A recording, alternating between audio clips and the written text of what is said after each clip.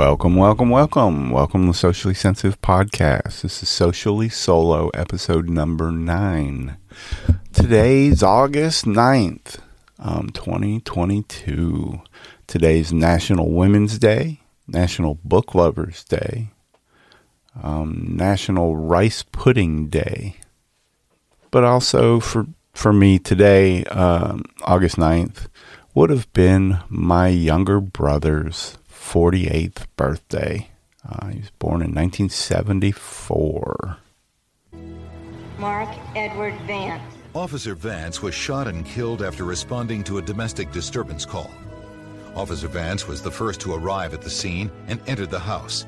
The suspect was holding a gun and fired a single shot, striking Officer Vance in the head, killing him. Officer Vance had served with the Bristol Police Department for 1.5 years and had previously served as an auxiliary officer for 4 years. He is survived by his wife, daughter, stepson, mother, and brother. End of watch, Saturday, November 27th, 2004.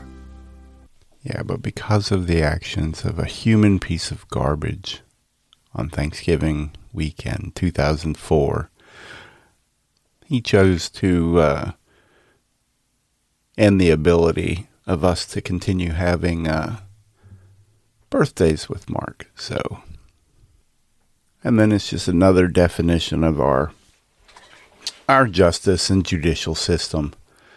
He killed him in 2004, and 3 years later they found him guilty, 2007, sentenced him to death. So he's been sitting in Riverbend in Nashville, Tennessee, maximum security prison, on death row ever since he was sentenced to death.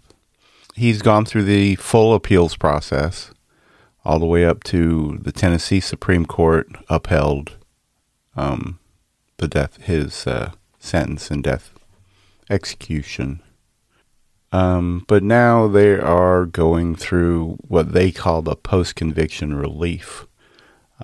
He's making additional claims because he was a black man and my brother was a white officer, that this was a race issue, that there was a racist jury, he had incompetent attorneys. They're arguing that lethal injection, as far as the death penalty goes, is unconstitutional. So he'll probably just sit out the rest of his days on death row with no execution. Well, let's jump into the big story of the day yesterday, or late yesterday evening. Former President Donald Trump said that the FBI had raided his Florida home. In a statement on Monday, Trump said that his Mar-a-Lago residence in Palm Beach was occupied by a large group of FBI agents. According to reports from multiple outlets, the search was part of an investigation into the handling of presidential documents. Federal documents, I've heard that before, and the handling and destroying of. The FBI had to convince a judge to sign the search warrant, which for a former president would be a pretty high bar to hit. I would think there is possible due process, but with him and this system, I don't know. When you start looking on Twitter, of course, how the people are responding, because that's how I look at it. Because the news is reporting the exact same thing. Here's what happened. They raided his home. The FBI still, no government agency will actually say that it even happened. People are saying, read some of the tweets, is remember when they raided Clinton's after the server fiasco? Yeah, me neither. I know some people call this whataboutism. I call it precedence. Yeah, because it's one thing if all you're doing is pointing out, well, why didn't they do this, or this? If he's genuinely done something illegal, he needs to be held accountable. But there is precedent set when everyone prior has done the same thing and is not held accountable. But I don't know the details of any of that in the past. But we just need to look, see how this turns out.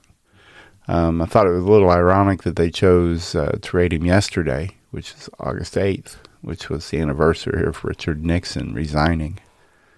So, of course, trending today, on Twitter was hashtag National Divorce. A lot of people saying August 8th, 2022, the day America died. This person tweeted, the FBI is just going to completely ignore hard evidence against Hillary and Hunter and go full dictator mode on the president they said would act like a dictator. They just enlarged and empowered the red wave. I do believe that this will definitely empower the people who were opposed to the Democrat-run, what they view as corrupt government.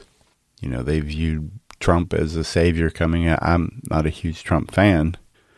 As we said before, I'm more of a Ron DeSantis fan. But and I truly would rather see Ron DeSantis run in 2024 than Trump.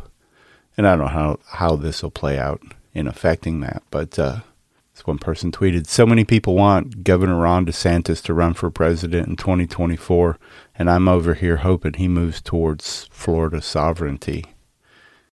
You know, another part with national divorce.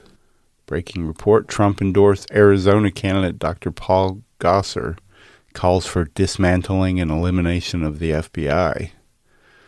I can agree with that. I think we need to get rid of all three-letter federal agencies. The final destruction of any public faith in the FBI and the Justice Department is complete. But yeah, that was the two major trending hashtags, was national divorce and lock him up. The country, you know, is just as divided as it ever will. I don't know if there's ever going to be a reconciliation. Now, I don't think that the majority of people even fall on one side or the other. I think that the 10% that's on the left and 10% that's on the right are just really vocal. And every year they just get louder and more vocal. And then the remaining 80% in the middle that just want to live their lives, that are more focused on gas prices and feeding their families and just going to work every day. Those people aren't the ones out there pushing for national divorce. I did see one, a poll, I don't know the extent or level of the poll or how many or who, but it was just a basic, simple question. Do you trust the FBI? It was 85.4% that said, no, I don't trust the FBI, and only 14% said yes. Oh, well, thanks for listening. I hope you're coming back every day listening to this. It's a quick, short little podcast. Hope I'm providing a little bit of information for you. But if this is your, first time tuning in, I encourage you to subscribe to the show so you don't miss out on any future episodes. We release a full podcast weekly, and then we release the Socially Solo episodes every morning.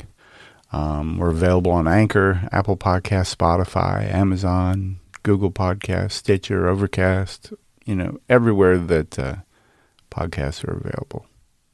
Yeah, so we hope you enjoyed this episode, and hopefully see you tomorrow. If you haven't already, subscribe to Socially Sensitive on Apple Podcasts, Spotify, or whatever your favorite podcast platform is. And while you're there, leave a review and a 5-star rating. You can also find us on Facebook, TikTok, Twitter, and all social media platforms by searching the tag @SociallySensitive. Also, check out our website, sociallysensitive.com, and grab some officially licensed products.